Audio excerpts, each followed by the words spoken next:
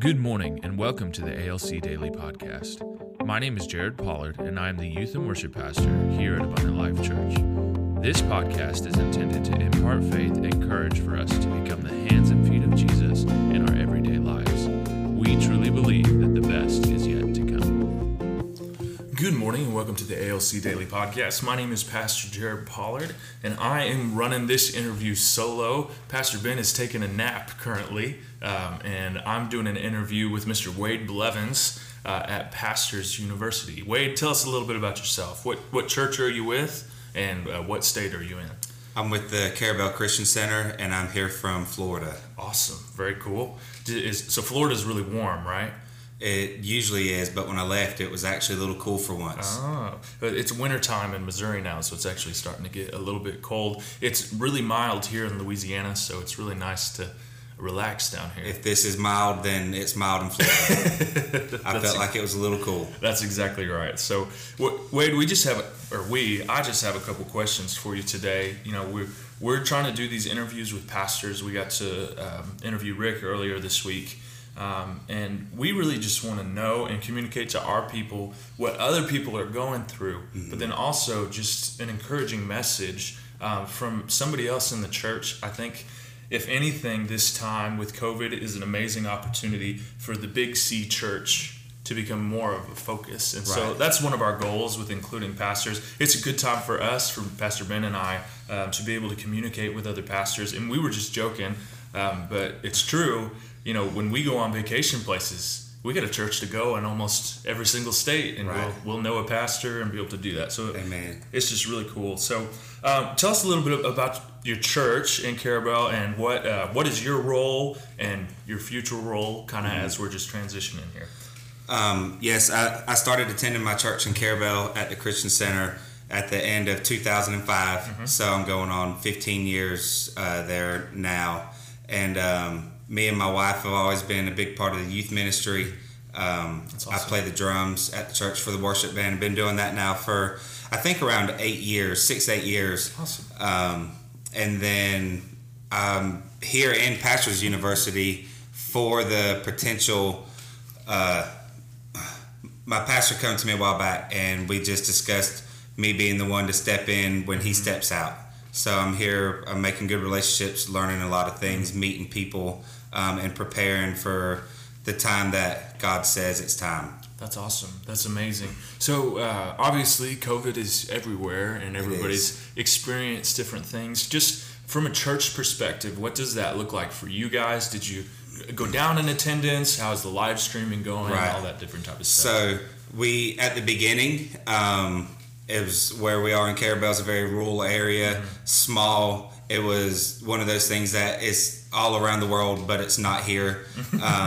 So the initial impact for us wasn't as great as it was for other places. But then we found out that it can come to us and that it did, obviously, like it did everywhere else. And so our attendance went down for a little bit. We started live streaming like everyone else did because that was going to be the answer, right? That's how we were going to get through this thing. We were going to live stream for a few months and then everything was going to go back to normal, which we know didn't happen.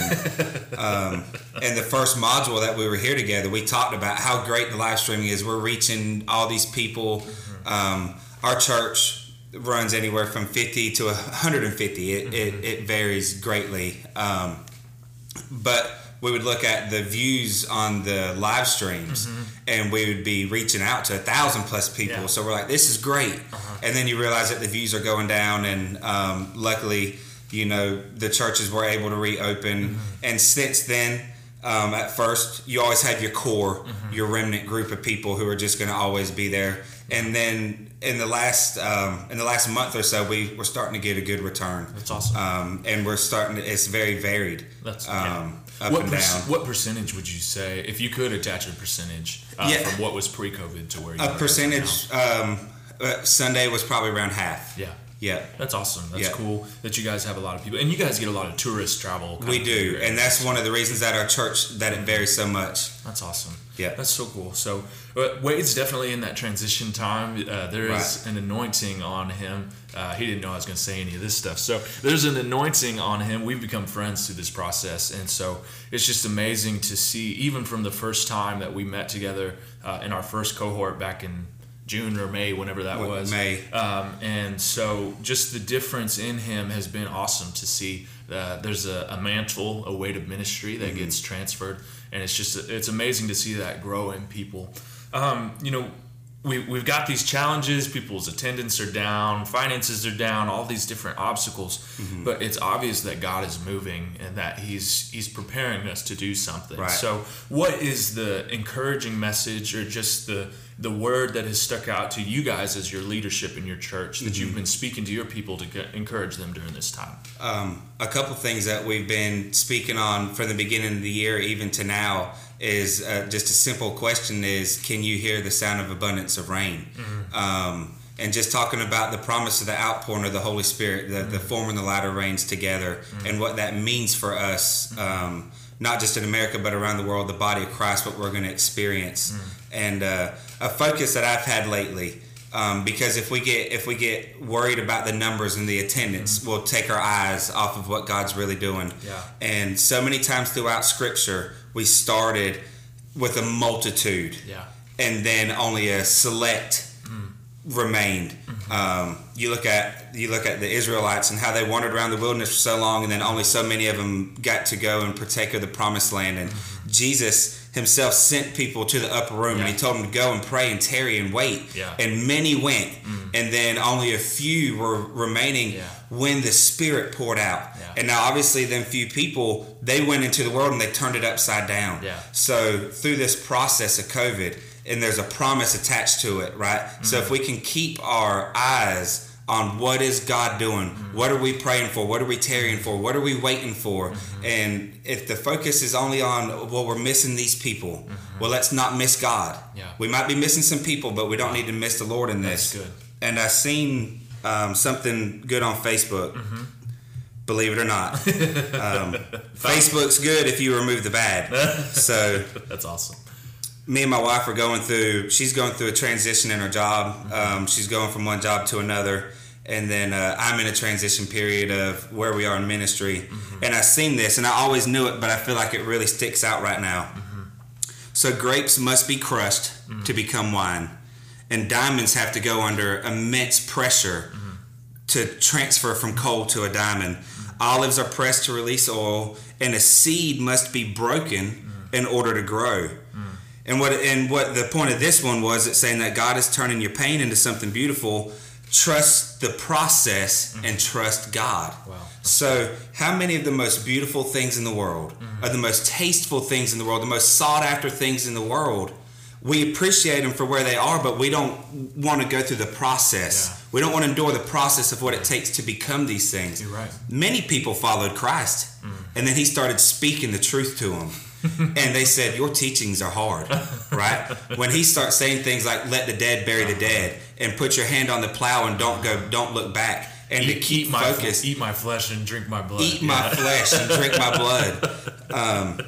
So there's a process, and if we can endure the process, the promise is always there of what we're going to be formed into, of the outpouring of the Holy Spirit. And what I keep telling people is, I believe that even though only so many disciples and stuff were left there at the day of Pentecost, right? The ones that left early, they were still influenced by this because they got to see the manifestation. They watched the apostles go from house to house, and I'm sure that they came to some of their houses and they told them and said, listen, I wish you would have stayed 2 more days. You just missed it. But God's good enough, and he sent me here. So what I don't want to be someone who falls out in this process. And then Jared comes back to me and says, wait, 2 days, man. If you'd have waited 2 more days, this is what we experienced. And now you can go experience it with me. And I know that would be an opportunity, but I want to be the one going and saying, look what the Lord is doing right now. That's good. That's so good. I think it's so easy to get distracted by everything that's going on right Absolutely. now. There's so much going on around us. And you were sharing that thing that you found online, and it just reminded me of a video I watched. I know the term sheep has a negative connotation now, but there's a reason that God used it as an illustration, I think. And I've heard all the different stories about when the sheep runs away and they would break their legs and let them heal and all that type of stuff. But I saw one, I'd never seen this before, and it was a picture of a sheep that had gotten away and had been gone away for a couple seasons. It was lost out in the wilderness for a couple seasons, and it looked rough. Horrible. It was covered. Its wool was so thick that it couldn't walk. I mean, its legs were barely sticking out of its wool, and so it's just so interesting.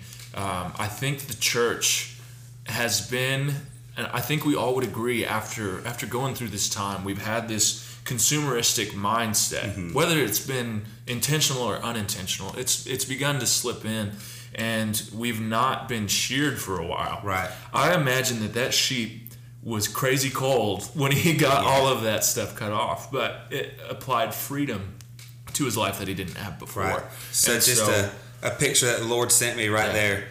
You think about that sheep in the wilderness. A sheep in the pasture is clean. Yeah. And he's beautiful. He's protected. Yeah. In the pasture, there's nothing that can attach itself to him. Yeah. But a sheep in the wilderness, with that wool growing out, when he walks by the vine attaches to him. Yeah. When he walks by a branch, that branch breaks off and attaches to him. You're right. When we get out from under the protection of the shepherd, of the Lord, of the church, whatever it may be, whatever pasture that you're in, things are going to start attaching itself to you. And that's the importance of us being together in a clean pasture under the shepherd. That's amazing. Just a departing word, just for our people that are listening to this podcast. We've got this amazing picture, and if COVID has done anything for us, and if the presidential election has done anything for us, and world events has done anything for us, I think it's given us an opportunity to remember that we're not supposed to fear those things. We're supposed to fear the Lord. Amen. And so Rick, the guy that we interviewed yesterday, he even mentioned this, and I think it's continued in Proverbs chapter 3. Everybody loves verses 5 and 6. Right. And it talks about trusting in the Lord, and he'll give you peace that is, you don't have to understand, and that peace enters in. Well, what happens if you look in those verses following? Fear the Lord, flee from evil. Right. And then it talks about how it's refreshment to your bones, healing to your body. And so, if anything, this is an opportunity.